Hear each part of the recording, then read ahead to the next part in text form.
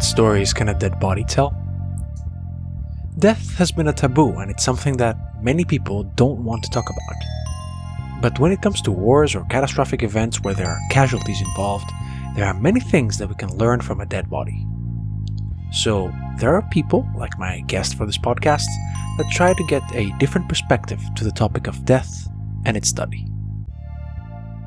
Death is a very sensitive topic. It's almost a taboo for many people or many societies. But by learning the history of a dead individual, especially in the cases where there are individuals missing, individuals that have been denied their identity during a warfare, for example, that have been buried in mass graves, so they cannot be recovered or found. This gives motivation to people to want to investigate this and find, let's say, the truth, find the history behind a dead body. So basically, we want to give the identity to a missing person.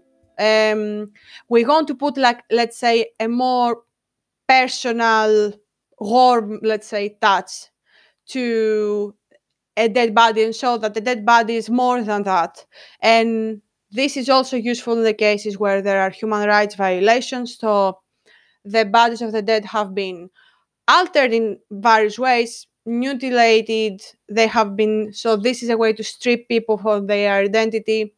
We can show evidence of the way the manner of death, and can be potentially used in criminal cases in the court, in cases where the perpetrator goes in a trial for example, crimes against humanity. So we want to show people that, how to put it, plain words, that the even if something stays hidden, it cannot stay hidden for very, very long time. Although it's not always the case, but the fact that the dead say tales is not entirely it's not just it's a truth. So we can see many things, we can find out many things from the human remains.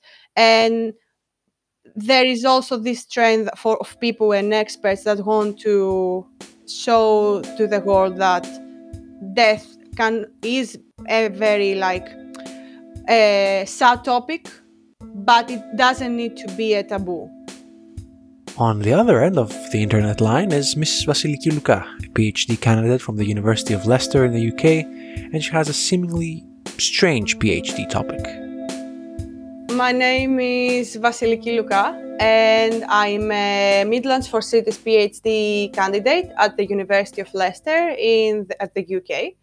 My research focuses on the violence from armed conflicts, so I'm doing a case study of historical conflict and more modern conflicts from Spain and Greece. And I'm mostly interested on the skeletal trauma analysis. Miss Luka was curious and interested about death and the stories a dead body can tell from a very young age. If you're wondering what exactly can be the lived experience of a child that ends up doing this type of fascinating research, I was wondering that as well. Since I was little, I liked creepy stuff, creepy fairy tales, creepy, mostly real histories of people dying, either in a historical context or, from wars, stories from wars from grandparents and stuff like that. Then from the movies, my very first encounter with this kind of context was not like CSI or anything, it was The Bone Collector. And it made me realize, that is very cool. I would like to do this. This would be very interesting. I was in very, very young, extremely young, before undergrad. But I like puzzles. I like riddles. And I like the fact that I don't take this as a riddle because this is still a person. But by solving a riddle, by solving a puzzle, let's say, and combining other stuff, because this is not a game, you can come up to a conclusion and enable people to find the identity of an individual that's been missing, find the perpetrator. So yeah, this kind of weird interest of a child ended up being like a profession and topic of research. So, my good humans, today's edition of the podcast has to do with forensic anthropology. You're listening to Lefteris Ask Science, a science podcast that aims to create stories from the research happening in academia today. If you'd like to support me and continue to do this, consider subscribing to my Patreon page that you can find in the description of the show. You can also subscribe to my weekly newsletter and find me on the Twitter at Lefteris_asks. On with the topic at hand now. In technical terms, Ms. Luca's work has to do with an osteometric association of commingled remains. In simpler words, osteometric means geometric measurements of bones, and commingled means bones that are not in anatomical position and mixed together.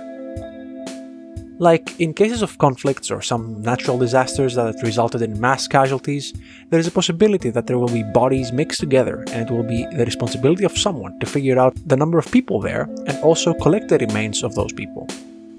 As you can understand, this might get very tricky. If we take a commingled context and we recover, like, say, a mass grave, at first we recover the remains following archaeological and anthropological protocols. Then we divide the remains based on whether and see whether they are all human or there are animal remains. So if there are any animal remains, we remove those. We keep the human remains, and then we are trying to deduce the minimum number of individuals that are in that particular assemblage. So we're trying to figure out basically, more or less, how many individuals approximately are in the sample, represented by either the element that's in that presents the maximum number, say right femur. So if we have 10 left femora, 12 right femora, and other bones on lower numbers, the minimum number of individuals is 12.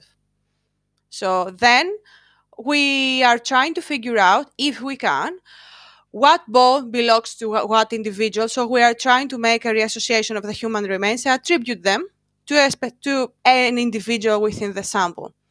This can be easier when we have identifying features that indicators that help us associate. For example, if there is like a pathology on one bone, say on upper arm, and spreads to this area, we can probably associate the bones that are on the same side and see that maybe they belong to the same individual because they might suffer from the same condition. Other times it might not be possible. We also not always rely on the coloring of the bones because this can be misleading. So there are cases where the bones might not be fully buried, and there is partial discoloration from the sun, for example, and then partial discoloration from the environment of burial. And then we take into account a variety of factors that help us come into a conclusion. But there are times that we cannot always attribute the bones to a specific individual. And then we just study what we have individually. The reason for such actions is very important. Families will obviously want to have the remains of their loved ones to pay the proper respect. But there are more reasons as to why identifying is important, and forensic anthropologists need to work in a very timely manner.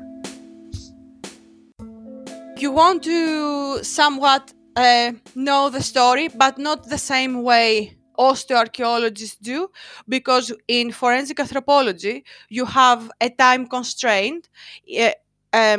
So you need to do everything be relatively fast, be timely, and complete the analysis, especially if you have many individuals. You have big assemblages, like in large mass graves, where you have to basically try and complete everything within a certain amount of time, especially if you have the weather against you. When the remains are transferred to the lab, then yes, maybe you have a little bit more time to spend on the analysis.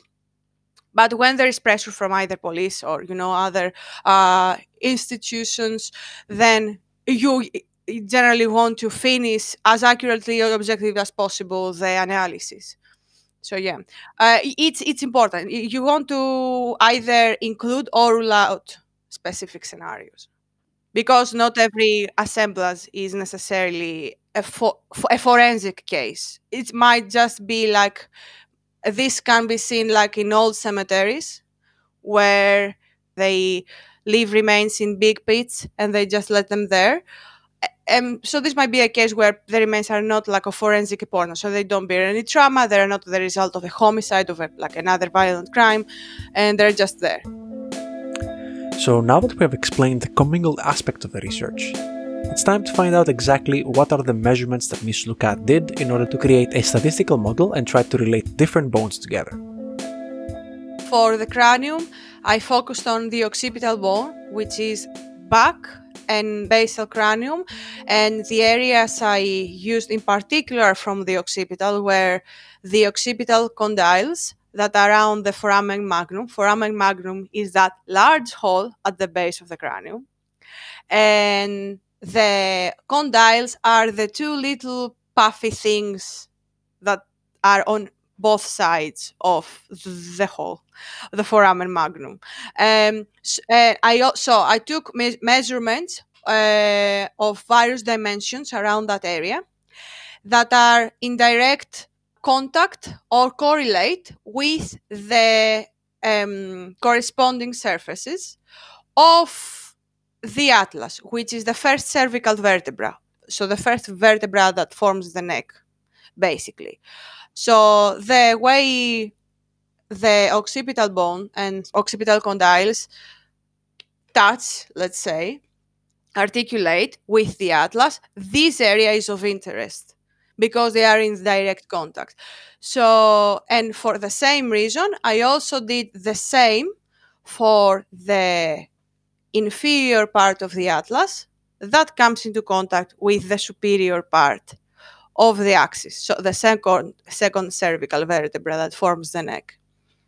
So the areas of contact are of interest and showed us that there is a correlation that can show that if we have 5 atlases, let's say, for example, and 4 crania, or how many crania you have, or again, atlas is an axis, you can make a correlation, take measurements, put those in the model, and make come into like a number of matches that indicate that this atlas and this axis belong to the same individual, or this cranium and atlas belong to the same individual. Again, you might have, for example, more than 2 bones belonging to the same individual that are the same. And then you have to start, taking out matches and use also other methods in order to come to a final number of matches. I don't know about you, but when Ms. Luca mentioned measurements, I initially thought of some chemical analysis that would indicate matches between the bones. But to no one's surprise, I was wrong. I used a digital caliper and took my measurements in millimeters. There were quite many, to be fair, like I think more than 20, including left and right measurements to see whether there is like a prevalence of one side or the other. But a statistical analysis didn't show statistical significance between one side or the other. And also, there weren't any changes for the sex of the individuals. So, and we used those in SPSS, and then we created the models using linear regression analysis. It's important to note that even though the goal of the research is to be used with mixed remains, the initial parts of the research happened with a large reference sample of remains in order to derive the statistical model. You need to have a reference sample to make your equations, so to make your statistical models. This was done because the models were done with linear regression analysis. So these were formed based on a larger skeletal sample. Then they were tested on a smaller artificial commingled assemblage that we did in order to test the repeatability and applicability of the equations we made with the reference sample. As Ms. Luca stated, she took tens of measurements and hundreds of samples, and the goal was to compare different dimensions in different parts of the cranium and the upper parts of the spine in order to come up with a model that correlates these parts. For each combination she tried, she did come up with equations that describe the relationship, but the accuracy of these models is not the same. So we need to have some statistical values that give us confidence in these equations. As she has mentioned a couple of times already, she used linear regression that basically aims to explain a correlation between two parameters x and y using a linear equation of the form of y equals a times x plus b. And the values that help us evaluate how good these equations are called r squared, plane r, and SEE. The R square is defined as the measure of how well a linear regression model fits the data. Basically, can be explained as the proportion of variance of the outcome psi, explained by the linear regression model. So the linear regressions are models in the form of psi equal to ax plus beta, and the R, so plane R, is called correlation coefficient, which is defined as a measure that quantifies the strength of the linear relationship between two variables. In those models, when we establish the models, depending on what we're going to do on SPSS, we set dependent and independent variables to see which one will be psi and which one will be x, for example. The SE, the other thing we take into consideration, and we want it to be relatively low. The standard error of the estimate represents basically the average distance of the observed values, that the observed values fall from the regression line. So there, we basically have a linear regression, so we follow line, and the standard error represents the distance of that point, so the value, from the straight line. The error also depends on the size you measure. So if you have a measurement of 10 millimeters, if you have an error of 4, there you can see that you have a significant distance of the value from the line of the linear regression. So you have a significant difference, let's say, a deviation from the line of the regression. If you have survived the mathematics-heavy portion of the episode, congratulations! You will now be rewarded with more questions about human anatomy. Ms. Luca examined the associations between the first two vertebrae on the top of your spine and the lower part of the cranium. But are those the only parts of the human skeleton that could be associated in order to help identify parts of the same skeleton?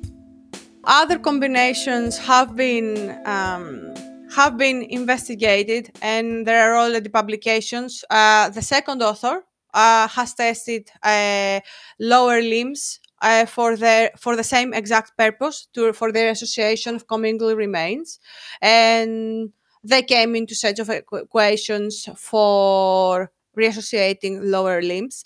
So we decided to do a cranium and first a second cervical vertebra, because the cranium is also a big part in the sex determination, age estimation, and ancestry or population affinity for the establishment of the biological profile. So we use the cranium to establish the identity of the individual, along with other methods focusing on other anatomical areas. The cranium is also very useful into the facial reconstruction. So we want to be sure when we attribute a cranium to a specific individual, we want to be sure that this cranium belongs 90% or whatever to that particular individual. So this will help us with the identity. Because any mistakes in attributing the right bone, a skeletal element, to the individual it belongs, might delay the investigation in a case and cause some other complications with the analysis. And that's it for another edition of Lefteris Ask Science. I would like to thank Mrs. Luca for her time and wish her best of luck in her future work. Of course, a big thank you to my good humans with a cape on Patreon, Sofia Shanko and Sylvie Heck. If you would like to get your own shoutout, or even just support me, visit my Patreon link in the description. Another way you can support me is just sharing this episode on your social media. Thank you for listening until the end. Until the next episode, take care, keep learning, and be kind.